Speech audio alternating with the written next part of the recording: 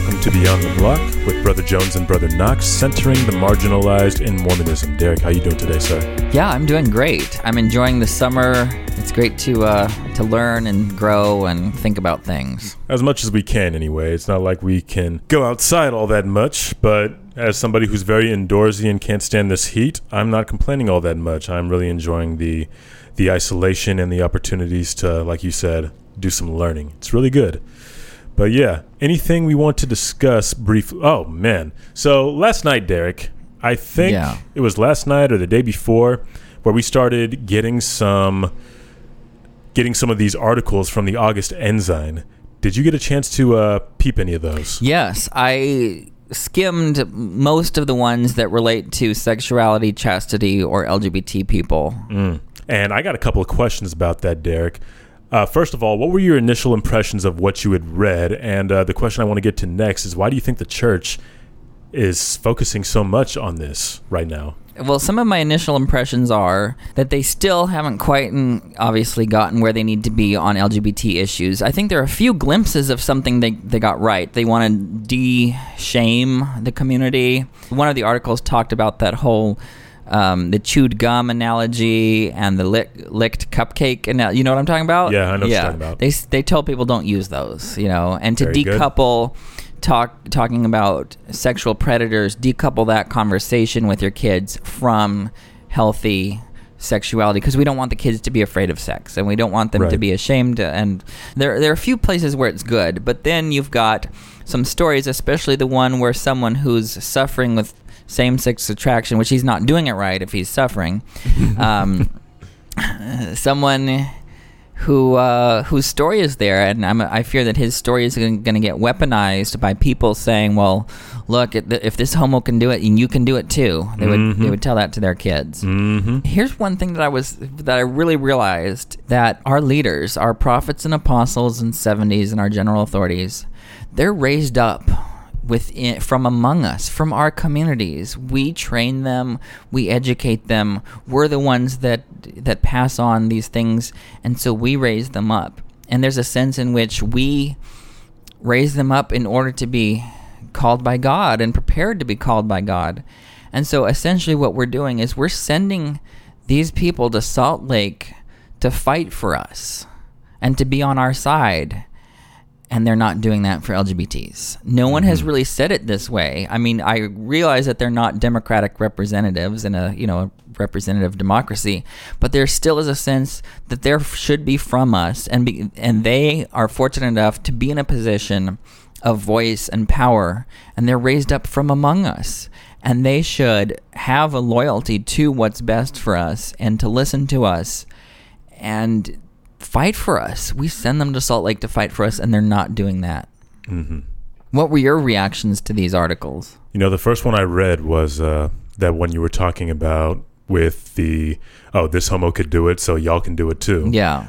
I see this story a lot in the black community, especially. I always see people looking to devour a fictionalized version of what it's like to be black in America. And as soon as I read that particular story, I don't want to invalidate that young man's experience, because for the most part, he doesn't actually directly address this particular issue of wrestling with his feelings as a gay man who wants things like companionship, who wants things like a family. And that conversation, there's not a lot of time spent on that, but time spent on, this is my experience, this is what God is doing for me, He has given me the strength to live the law of chastity. And what the article did was a couple of things. One, it equated LGBTQ celibacy with the law of chastity. And that is just one more thing we don't need for LGBTQs in the church is, once again, getting this misguided idea that somehow gay celibacy is a requirement to keep the law of chastity. And I just cannot buy that. If that's what any gay person wants to do, I will happily support them in that. I'll be like, you live your truth. If you feel like that's what you got to do, by all means do it. But I really don't like anything that so much as implies that this is the requirement for gay members of the church. I was thinking specifically about faithful gay members I know who would love to have somebody, but because of how articles like this are weaponized, they will be told, no, you can't do this. And others like those gay folks in the church will think that there's not really a place here for them. I would really like to see the church give voice to somebody like you, Derek. I want to see somebody who's making it work, but somebody who is a little bit more forthcoming about their wrestle with a culture that tells them they can't have anybody, while there actually isn't any real scriptural basis for telling a gay person that they got to be alone. I don't want to see these words of faithful gay Latter-day Saints whose experiences are more than valid to be weaponized against other gay Latter-day Saints whose experiences are equally valid, but they just don't agree. You know what I'm saying? Yeah, and I think this gets to, I don't know if I've ever talked about this on the podcast, but it's this concept of survivorship bias. And when we look at what this dude said, he said, look, I read my scriptures, I prayed, and I feel okay about being in the church and being celibate and all this other stuff. Now, yeah, that worked for you, but think about all those people for whom that did not work, and their essays did not get in the Ensign. Correct. We're only sampling a very, very small, biased selection of voices. Something I wrote wouldn't make it into the Ensign. Correct. Even though I am just as committed to the church and to sustaining the prophets and living the commandments, the difference is that my brain isn't colonized the way his is. That's the only difference. Like, we're still living the same standards. We're still doing all this, we still have faith in church. But I'm not colonized by all of this cultural and social homophobia that has crept into the church without God's authority. I just want to see the church normalize the conversation around sex in a positive and healthy way. That is what I'm hoping for as I read through this. And, I think the mere fact of the publication of these articles should give us some hope, and it's kind of backwards. But what that means is there's certain editors at the Ensign that realize that they need to get out in front of this because they're losing. And they want to influence the readership of the church because they realize that there's a mass of inertia that's in the direction of equality and liberation and our full humanity. It's hard to get to know us and deny our full humanity, which is exactly the question that the law of chastity and celibacy, all that revolves around, is the question, are we fully human, and do we deserve to have a full human life just like straight people? Right. And that's the only question you really need to ask, because if you say yes, then there's full equality. If you say no, that we're not fully human, you can do anything you want to us, including kill us, because, and of course that's what the Nazis did to us. But that's the only question you really need to ask. Are we fully human?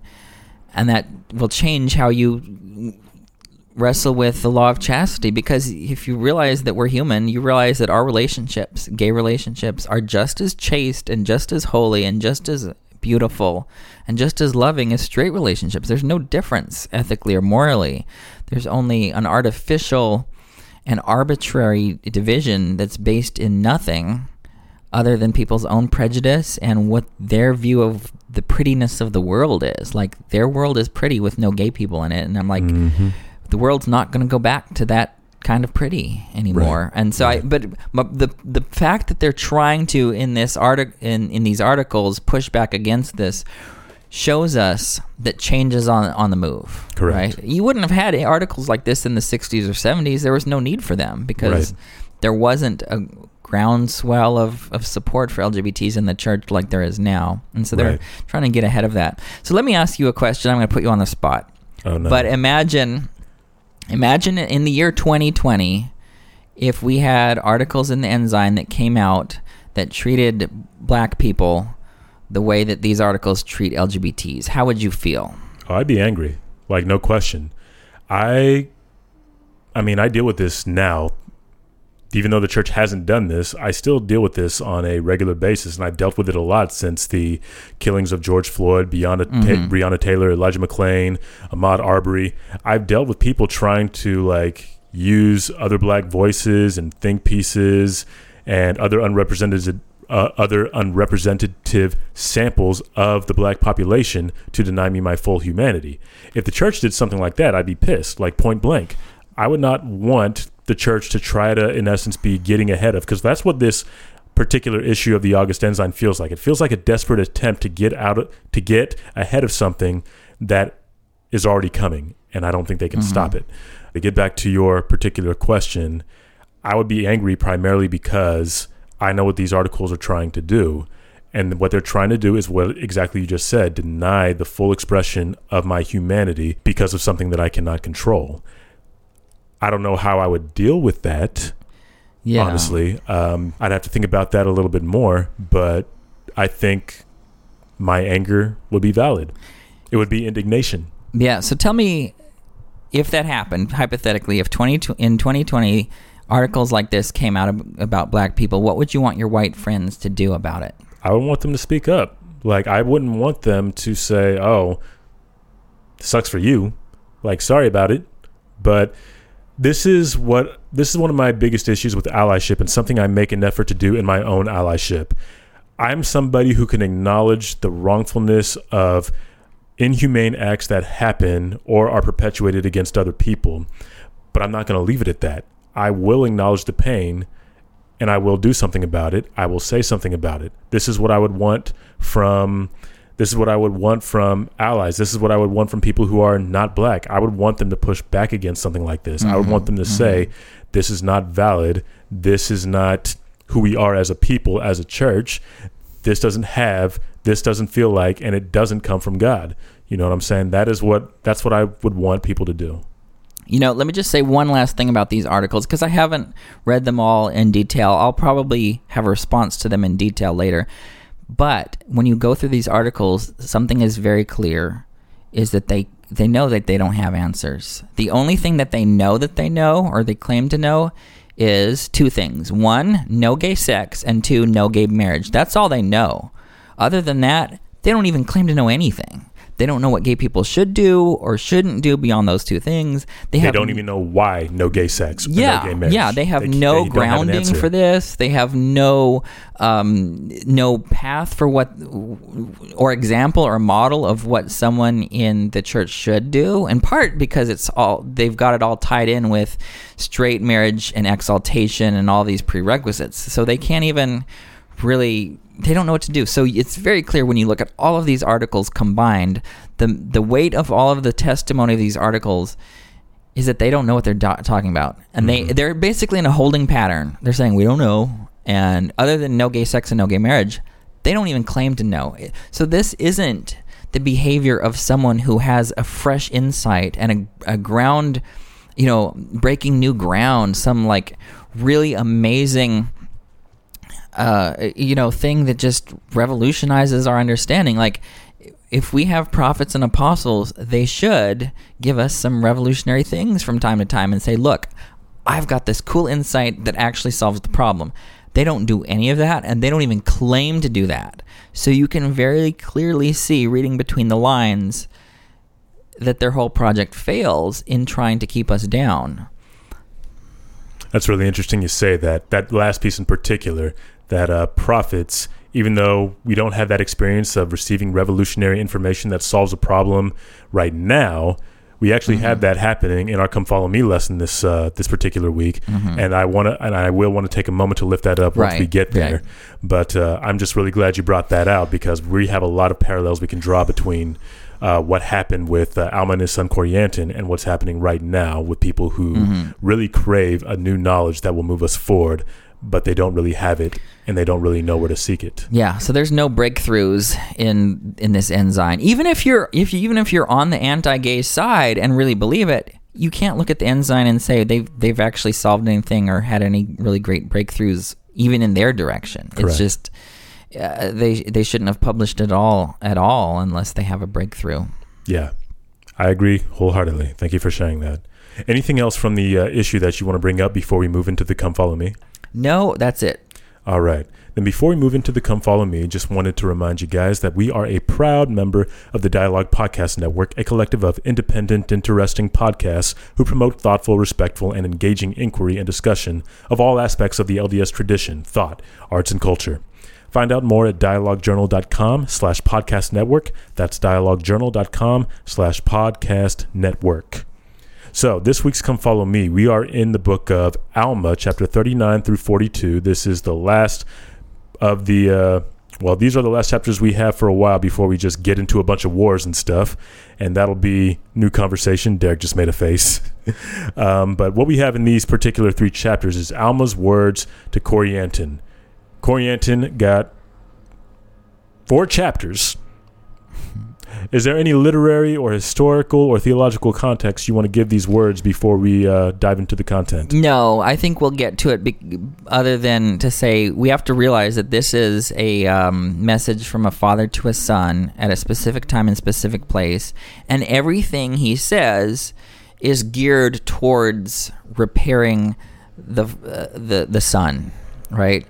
These things weren't given to give some larger speculative random facts that you might be curious about. It's really all for the purpose of crafting the repentance of his son Corianton. Which I find very interesting considering all the information and all the doctrine that we have that is unique to us as a church in these chapters.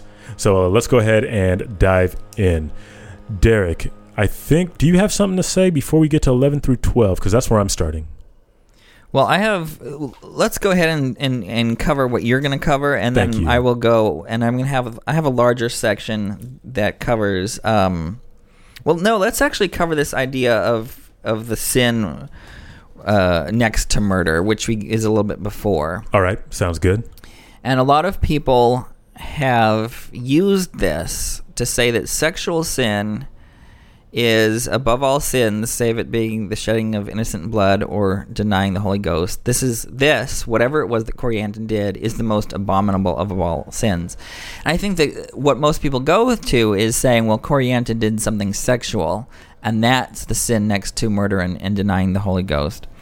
But when you actually look at the text very carefully, this encounter with the sex worker Isabel might not have been about sex primarily, or it might not have been about literal sex at all. And we should remind people that it is a long-standing tool of the patriarchy to criticize a woman by accusing her of sexual depravity in some way or another. Just think about all the cultural insults that we have for women in our day. Many of them, I'm not going to name them right here, but you know the ones I'm talking about. They have to do with accusing her of something sexual. And for a biblical example of this, let's look at the sex worker that is used as a metaphor for the wickedness of Rome in Revelation 17. So we've got, you know what I'm talking about? Yeah. Okay. Yeah. And then there's also Hosea. In the very first opening lines of Hosea, you've got Hosea portraying Israel as a sex worker and then an adulterous wife because Israel turned away from God. So we see how these metaphors have been used in patriarchal cultures when they don't even literally have to do with sex work. But people, especially women, get called a sex worker when they lead people away and when they do all these other things. So where I'm going with this is that the text, like I said, doesn't explicitly say that Corianton and Isabel had sex. Now, I also want to add that Isabel is one of the 3 named non-biblical women in the Book of Mormon. We also have Abish and Sariah. That's all the 3 named women we have. Well, there's Eve and Mary, but among the that actually make appearances in the Book of Mormon. Yeah. So the named non-biblical women, Isabel is going to be the last one we have in the Book of Mormon. And I'm wondering, why was it so important to name her? Why did Alma need to name her? And I think it gets back to sort of what I was saying, that there's something well known about her. Maybe she would have been a charismatic religious leader, leading people away, and that being called a sex worker may be an extended metaphor for this. And she may not have literally been a sex worker at all, just like a lot of the women, like AOC was called some nasty names recently by a fellow congressman, and she's not literally those things, right? So this happens all the time in the rhetoric of a patriarchal culture. Mm-hmm. So what I'm getting at is, and Michael Ash wrote an article about this, it may be that the real sin that's next to murder is leading people away and getting them to have a spiritual death of their testimonies. Well. And then that's actually makes a lot of sense as to being next to murder, because sexual sins, that's what the atonement is for. I hate to say that because it sounds like it sounds like an endorsement, but it's not. It's not. It's an endorsement of the atonement. It's not an endorsement of sexual sin. But sexual sin isn't the worst thing in the world.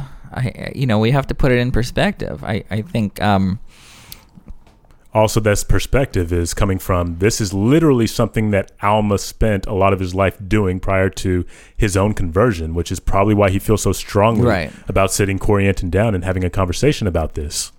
Yeah. So then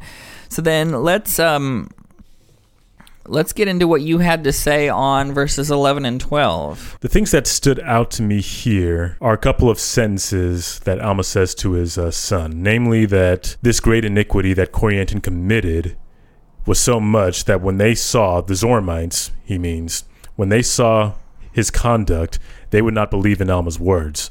That was the first thing I wanted to come across. And then the second thing I came across was in verse 12, where it said, command thy children, this is what the Spirit said to Alma, command thy children to do good, lest they lead away the hearts of many people to destruction. Therefore I command you, my son, in the fear of God, that you refrain from your iniquities. I feel like this is the biggest reason that I do the podcast, and that I'm even more confrontational than the average member at church. I know that there are certain privileges I have that let me get away with that, but I can't help but feel like the church's institutional behavior is pushing the best of us out of it. I sat down about a month ago with a good friend of mine, and she told me that she wasn't sure she'd return to church when this pandemic was over or when the building started opening back up, because who she is as a person doesn't seem to gel all that well with the kind of people that the church deems as acceptable. She's one of the finest people that I know. When I met her at church initially, I breathed a sigh of relief because I found a kindred spirit. It was similar to how I felt when I met you and got to know you, Derek. I felt like I met a kindred spirit, and I felt like my presence in the church was validated by yours in it as well. You know what I'm saying? It's that feeling that I chase when I'm at church, and I experienced that with her. It's just somebody who was trying to do right by God, someone who was trying to follow the gospel without forfeiting the best parts of herself. And I know she's not the only one that one feels the way that I do, but also feels the way that she does, in that she doesn't know if she's going to come back to church. She's not the only person who feels out of place. She's not the only person who feels like maybe I just don't come to church when this mess is over. This past Sunday, I was also invited to participate in a panel on race and the LDS Church and where we go from here. But the person who invited me to participate in that discussion, in her initial invitation, she talked about how much she desired to move the conversation forward and make the church a more hospitable place for black folks, because she was so tired of watching her black friends leave or slowly trickle away because they didn't feel welcome here anymore. Going back to one of Alma's complaints in verse 11, she saw that because of the conduct of members, black people are not trying to hear those same people talk about the gospel of Jesus Christ. Notice that Alma doesn't complain anywhere about whether or not this is fair or whether the behavior of the Zoramites was rational. He simply acknowledges the reality that our behavior as members of the church is the most powerful preaching tool that we have. And if our behavior is questionable, then our message is probably going to be questionable as well. Right. And I think that the biggest barrier for converts in Europe and North America, I can't speak to the rest of the world, but I think in the Western world, a lot of our would-be converts are turned away by three things. One, they're like, your church is racist. Two, it's sexist. And three, it's homophobic. Mm-hmm. Like, if we weren't those, and there's reasons behind why they think that. But if those reasons weren't there when we fixed those things, we would have many, many more converts. I think we've got so much good in our church that a lot of people look at us and see a light there and say, I wish I could have that. But we have these artificial stumbling blocks, just like what Corianton did. He put an artificial stumbling block in the way of other people coming to Christ. Mm-hmm. And that's what we do when we engage in racist, sexist, homophobic, ableist, transphobic stuff. And we need to cut that out. That's the whole point. That's why Alma takes all these chapters to get him to cut all that out. Mm-hmm. I'm glad you said that. And, that's another reason why it's probably not sexual sin that's the focus here. Because if you look at all the other doctrinal stuff that he goes into, it's about their testimonies. It's not about... Because he doesn't take 4 chapters to talk about sex. Like, what is that? Yeah, he takes these chapters to talk about Christ and talk about building people's testimonies in Christ. And I think that shows that the heart of what the problem was is leading people away from Christ, is what this whole visiting the sex worker Isabel was really about. Yes, sir. There's one more thing I wanted to point out that came up in verse 13 that I thought was really interesting. When you read that verse, he tells Corianton to turn to the Lord with all of his might, mind, and strength, that ye lead away the hearts of no more to do wickedly. And this is what I really like right here. But rather return unto them and acknowledge your faults and that wrong which ye have done. I mentioned in, I think it was the last episode, that we don't have a record of Alma apologizing for his own actions as he repented of them, but we see him here counseling Corianton not really to apologize, but to go to the people he offended and acknowledge his faults and the wrong he's done. And that just really stood out to me as something I would like us to see apply institutionally. I would love to see us acknowledge our fault. I would love to see us acknowledge our failings in the past and how they've impeded not only our growth, but our ability to be effective ministers to both our members and people outside of the church. We know Corianton did repent. Like, that is ultimately what we're getting at here, but we know that Corianton ended up repenting, and we know that he resumed his missionary service. In fact, that was... weirdly enough, the part that hit me the hardest emotionally was getting to the end of 41 or 42 and then seeing Alma reaffirm Corianton's call to the ministry. If I just gotten my butt chewed out for 3 chapters about how messy I was as a missionary and consequently how much I didn't understand about the atonement and about life in general, only to then have the Lord himself or a prophet of the Lord tell me that I am still called to serve, like, I would just bawl right then and there. Like, I messed up all this stuff. I did all these things wrong. I misunderstood so much, but I still get to do this work. That is so profound, and that is so beautiful to me. That is so comforting. And I don't think, and this is the primary issue I have with people saying that the church doesn't offer any apologies or the church was never wrong. Here is the spoiler alert. Even if we owned up to all this stuff, we would still be the Lord's church. We would still be on good terms with the Lord because we are trying to do better. We are trying to take to heart all this stuff that is going on, all this stuff that has happened in our past. We can still own it and still be engaged in the work of the Lord. That is the bookend to the story of Corianton in these chapters. He was still called to the work.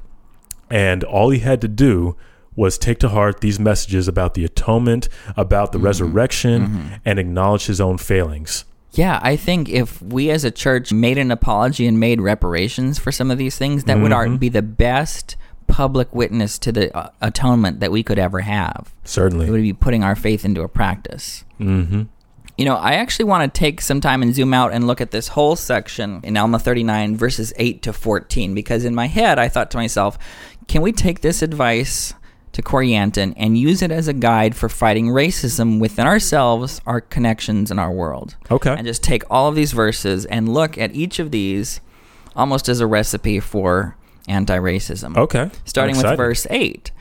It says, "Ye cannot hide your crimes from God." To me, this talks about denial, because many of us refuse to admit our complicity in racism. And we have to realize we can't actually hide these things for long. Next, "They will stand as a testimony against you at the last day."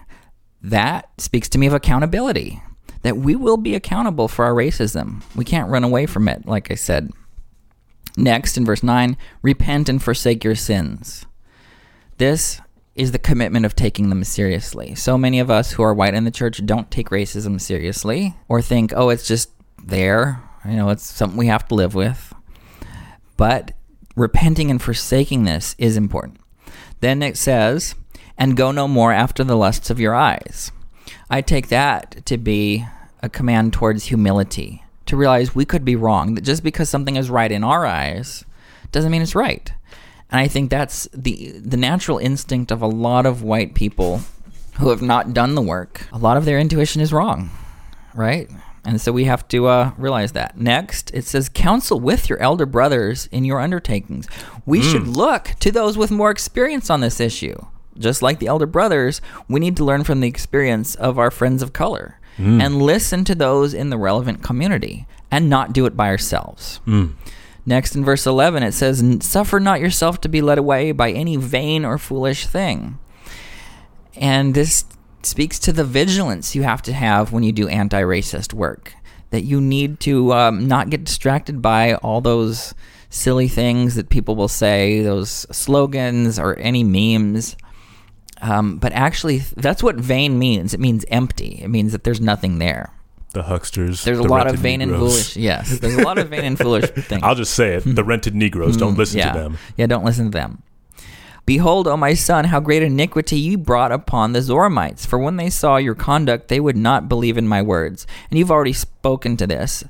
But what I want to name in addition is that impact can be more important than intent. Because what Corianton did had an impact on the Zoramites. And that was named here. Okay? And we have to remember that in our anti-racism work, that impact, that how it actually affects people is way more important than how good I think I am or how woke I think I am. Or how well-intended your actions were. Exactly. And then verse 12, "Therefore I command you, my son, in the fear of God, that ye refrain from your iniquities." And this talks about a daily commitment. Black Lives Matter isn't you go to a march once and then you're okay, all set for the rest of life. It is a daily commitment to eliminate racism in yourselves and in your community. Right. You know, you have to work on this every day. One of my favorite memes is this picture of Sailor Moon holding a poster that says Black Lives Matter, or Black Lives Still Matter, even though it's not on your feet as much. Yeah. Verse 13, "That ye turn to the Lord with all your might, mind, and strength." And you mentioned this, and I want to connect that with consecration to our work. Black Lives Matter is the Lord's work. Yes. And if we're consecrating everything we are to what God wants and bringing the good news to all people, the news that all are alike unto God, that's the core of the gospel. If that's what we're committed to, we need to consecrate everything we have to God's work in liberating the world from racism. Then, "that ye lead away the hearts of no more to do wickedly." We have to be an example to others in our anti-racism. Then it says, "Return unto them and acknowledge your faults and repair that wrong which ye have done." And I'll get to this in a second. That's quoting from the original manuscript of the Book of Mormon that has the word repair. So it says, "Return unto them, the Zoramites, and acknowledge your faults and repair that wrong which ye have done." So it's not just a confession, but also reparations. Ain't that interesting? And verse 14, "Seek not after riches, nor the vain things of the world." And that has to do with privilege. Do not seek after accumulating the things of the world. And then, "For behold, you cannot carry them with you." And that's an issue of perspective. We really need to take an eternal perspective on this and realize, how's history going to look at us later? Are we going to be on the right side of history or not? As a way of summarizing all of these, I'm going to go back to something in verse 9. It says, "Cross yourself in all these things." Now, a lot of us will think about the Catholics making the sign of the cross on them. But if you look at Webster's 1828 dictionary of the word cross as a verb, it talks about to thwart or to obstruct or to hinder or to counteract. And here's another pro tip for everyone, is Webster's 1828 dictionary is, it's a dictionary of American English. It's the first one we have, and it's also almost exactly around the time of the Book of Mormon. So if we want to know what a word meant at the time the Book of Mormon was published, we can look at this reference to see how that usage has been documented. So here, cross yourself in all these things. We actually have to work. There's internal work. There's precautions that need to be done, and that's really a guide to anti-racism. I really like how you broke down the anti-racist principles that are present in each verse. Like, that's really cool, man. I love that. I will lift that up. I'm going to remember this forever and ever. I'm so glad you caught this, because I wouldn't have. And I want to go back and talk about something, because this is an educational work, and so I'm going to bore people with details. But all right, so we have Skousen's critical edition of the text of the Book of Mormon, where he has reconstructed what he likely believes, based on the evidence, to be the original text of the Book of Mormon as dictated by the prophet Joseph Smith. So our best sources here are the original manuscript of the Book of Mormon, the printer's manuscript of the Book of Mormon, which is a copy of the original because they decided to make a backup, because after they lost the 116 pages, they learned their lesson and and decided we don't want to send one manuscript to the printer and that's our only manuscript. So they reserved the original manuscript and made it a copy for the printer to use.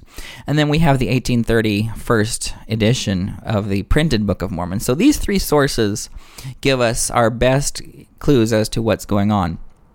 Now, when you look at Alma 39, verse 13, in the original manuscript, it says very clearly, acknowledge your faults and repair that wrong which ye have done.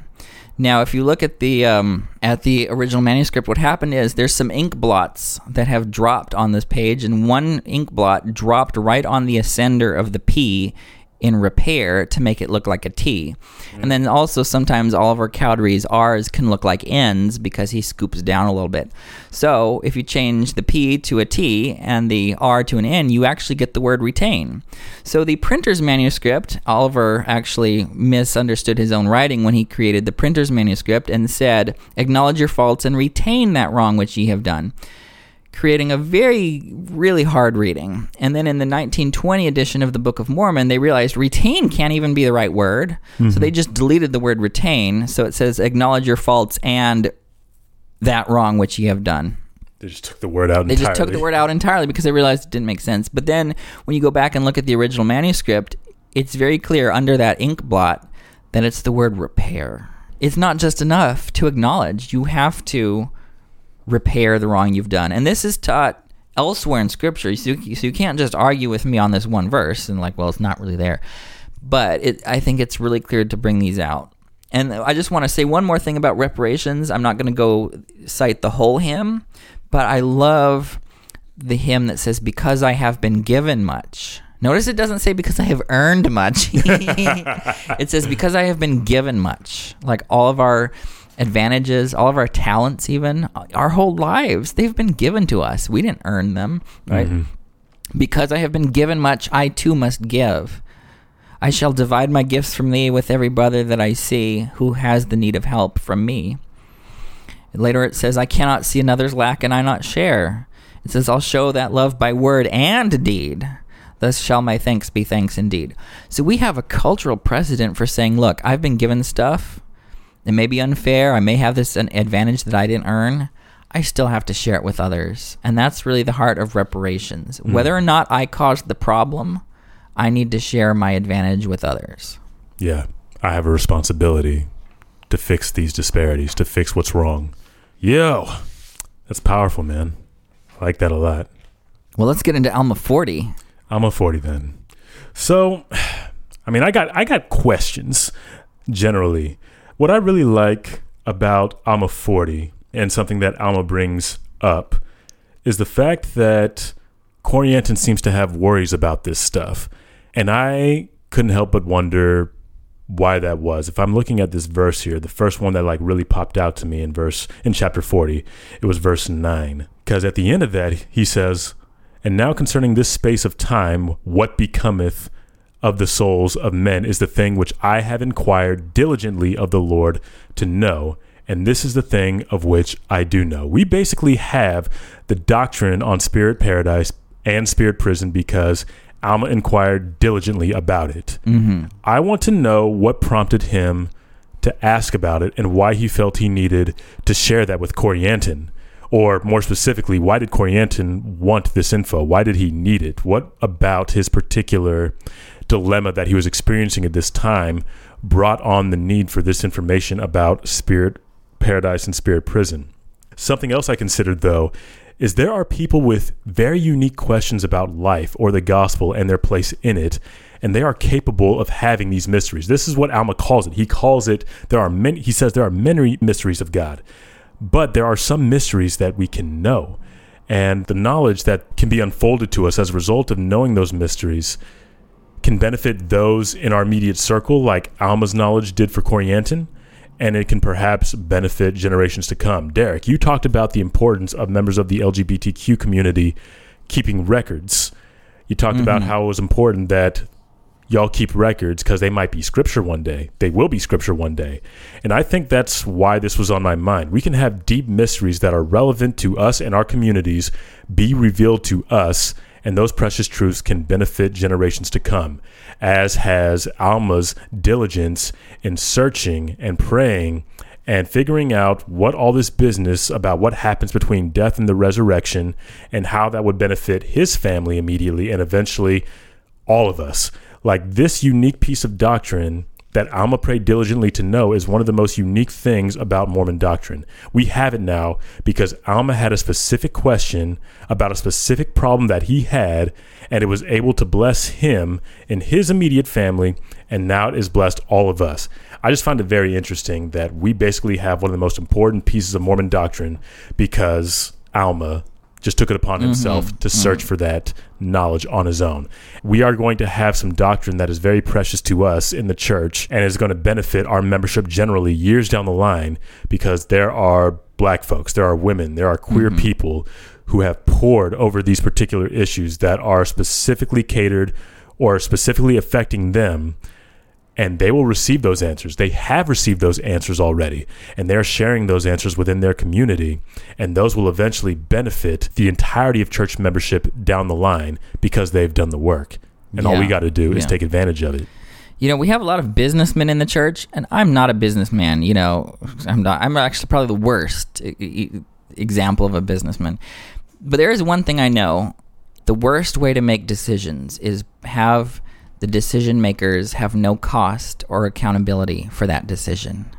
That is, if they can make a decision and it doesn't affect them at all in any way, they're not going to make the best decision. If you've got some skin in the game, you might. For example, if you tell me, Derek, I want you to invest $100 million in the stock market, and you get to pick where it goes, and I'm like, okay, fine, I'll just randomly put it somewhere. But if you say, Derek, you get some of that money, I'm like, ooh, I better make some good decisions then. Like, because if it doesn't affect me one way or the other, like, what am I going to do? And I think in our case, when we have men making decisions about women who bear no cost if they get it wrong, or when straight people make decisions about LGBTs and we're the ones that bear the cost if they get it wrong, that's one of the worst ways of making decisions. And I love how you brought out that it's the people that need to know the answers that are going to be the most likely to get them. Right. And look at us now. Yeah. We have knowledge of the spiritual, of the life after death and before resurrection, because those who needed these answers did the work of getting them by going after God themselves. Right. And I think the whole point of asking for these things and telling them to Corianton at this particular time does two things. One is it gives him the impulse towards repentance, and two, it gives him the hope for eternal life, which is what you need to understand repentance, because that's his whole goal. Alma's whole goal here is to get Corianton to get right and to go back out and finish his mission, which gets to the point of all these doctrinal things have a social impact. A lot of people think doctrine is just some obscure random thing, but when you especially look at how Paul taught in the Bible, almost every letter he wrote, he talks about the practical implications and relevance of what our doctrine means. Like, if this fact is true about Christ, you're going to live completely differently. Mm-hmm. And let me get into some of that with the concept of the resurrection. And I'm not going to get it caught up in the details of the resurrection here. And in fact, Alma doesn't really either. You know, he has some grace here. He says, well, I don't actually know all the details. He even says, this is my opinion in some part. Yeah. And so what that gives us a clue, going back to sort of genre again, that this information is here not to satisfy our curiosity for the details and just the facts. In fact, if you look at Alma's style, it's very clear that he isn't particular about these details. He leaves these things open, but the one thing he doesn't leave open is any question about the centrality of Christ. And the function of this whole block of text in its literary context is to have a refining effect on Corianton's life. It's not about information, it's about transformation. It's about living differently in this life. It's not about the next life. It's about living differently in this life because of what we know about the next life. And let's tie this into the crucifixion and resurrection of Jesus in its historical context. Now now the parallel isn't exactly the same. It's not really at all the same, but there's one detail I want to connect. What would happen if a group of people today in America, in the climate that we're in, started saying that George Floyd has already risen from the dead? For real. In this context, such a declaration would necessarily be a statement about the power and authority of the police and the government that backs that police. And this is similar to what James Cone has said, identifying the cross of Jesus Christ with the lynching tree. Yeah. Right?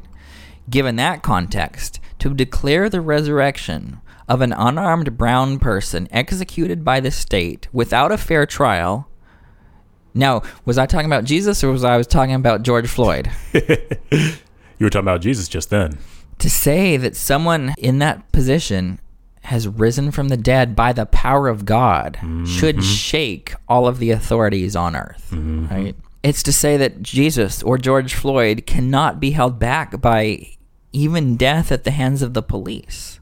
And this is a direct commentary about the complete lack of legitimacy of the powers that think they have the authority to kill. And let's connect Alma 40 with 1 Corinthians 15, which is probably the most detailed and extended conversation about the resurrection, at least the future resurrection, in the New Testament.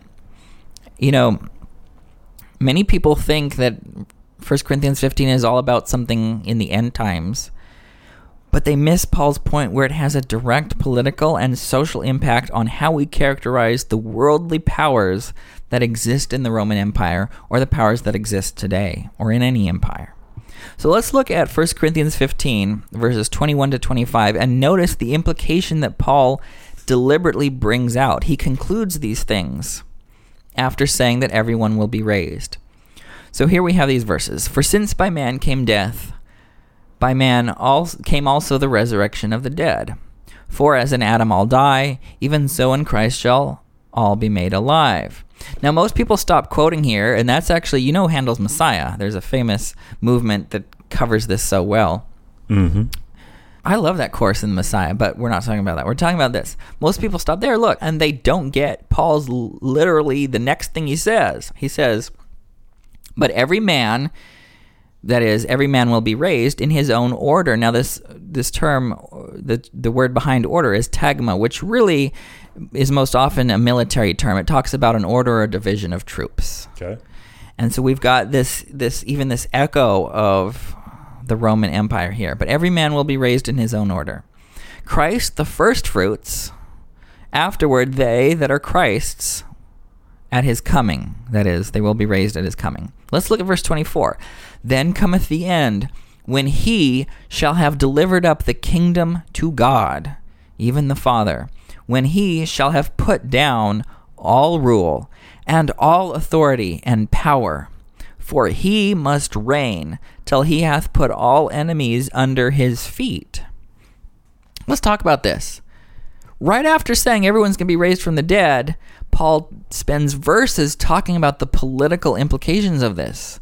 That all these earthly powers, the police, the Roman Empire, everyone, our current president, all of those will be enemies put under Christ's feet. All of those powers. People miss that the whole point of teaching the resurrection is to give us a context to frame our life here. Isn't that amazing? Quite. And so that's kind of what I want to bring to our conversation of Alma 40 is this isn't just about some theoretical knowledge about something that happens at the end time that actually doesn't have any effect on your life. This should change your life. It should change what team you're on.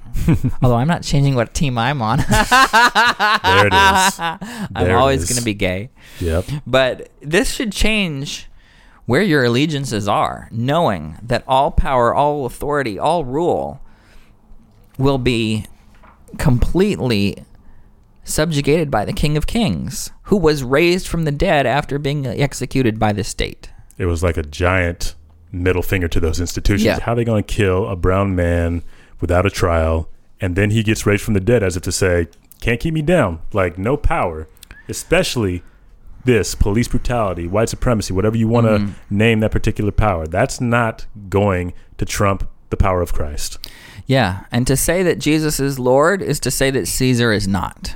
Ooh. You know, Lord and Son of God and Savior, we're actual titles for the Roman Emperor. We've got these on coins. We've got these on inscriptions. People using these words, politically charged words, to refer to the Roman Empire. And Paul's taken all those buzzwords and applying them to Christ. Mm-hmm. This is powerful stuff here.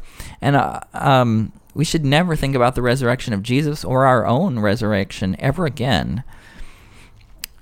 And that's actually why Rome crucified Jesus, because he was a threat, and persecuted Jesus' followers because of these implications. And I have to say, and this doesn't minimize the sorrow, but one day George Floyd, Breonna Taylor, they all will rise from the dead, for real. Mm-hmm.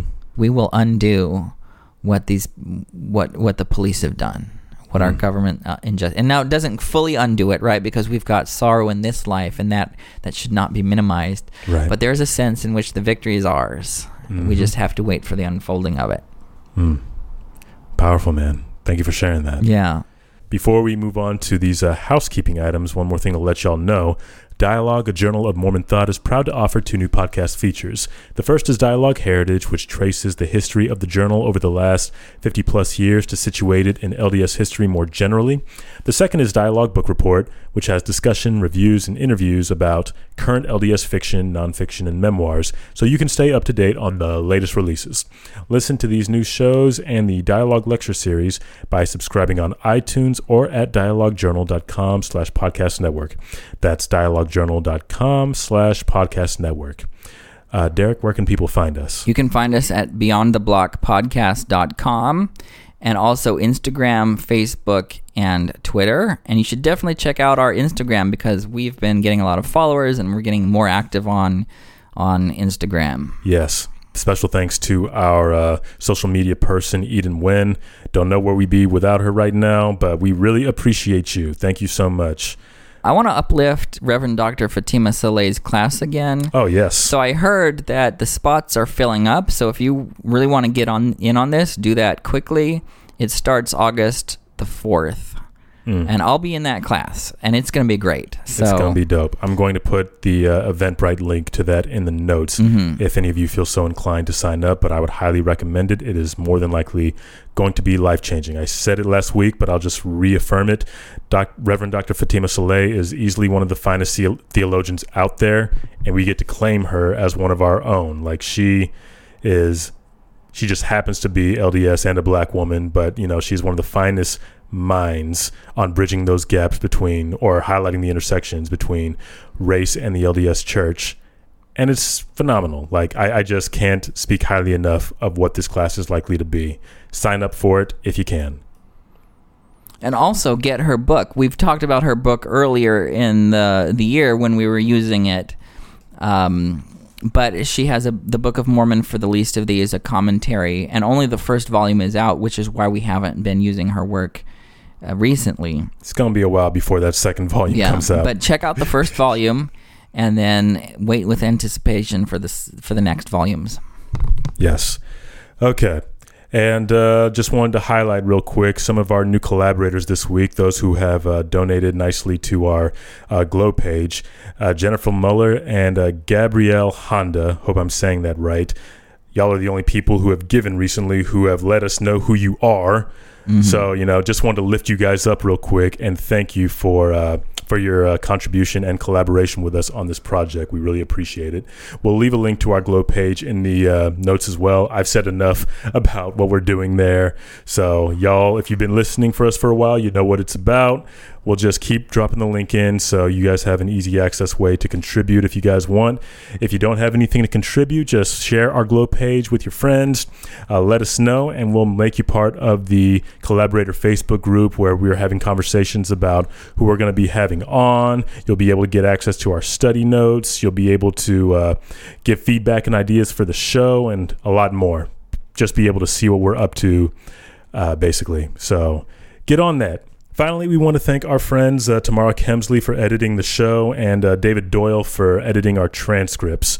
Really appreciate you both for the work that you're doing for the show, as well as everybody else who has dropped us some affirming messages through our various social medias and let us know what you're doing to improve the communities that you guys are in using the resources that the podcast has provided you.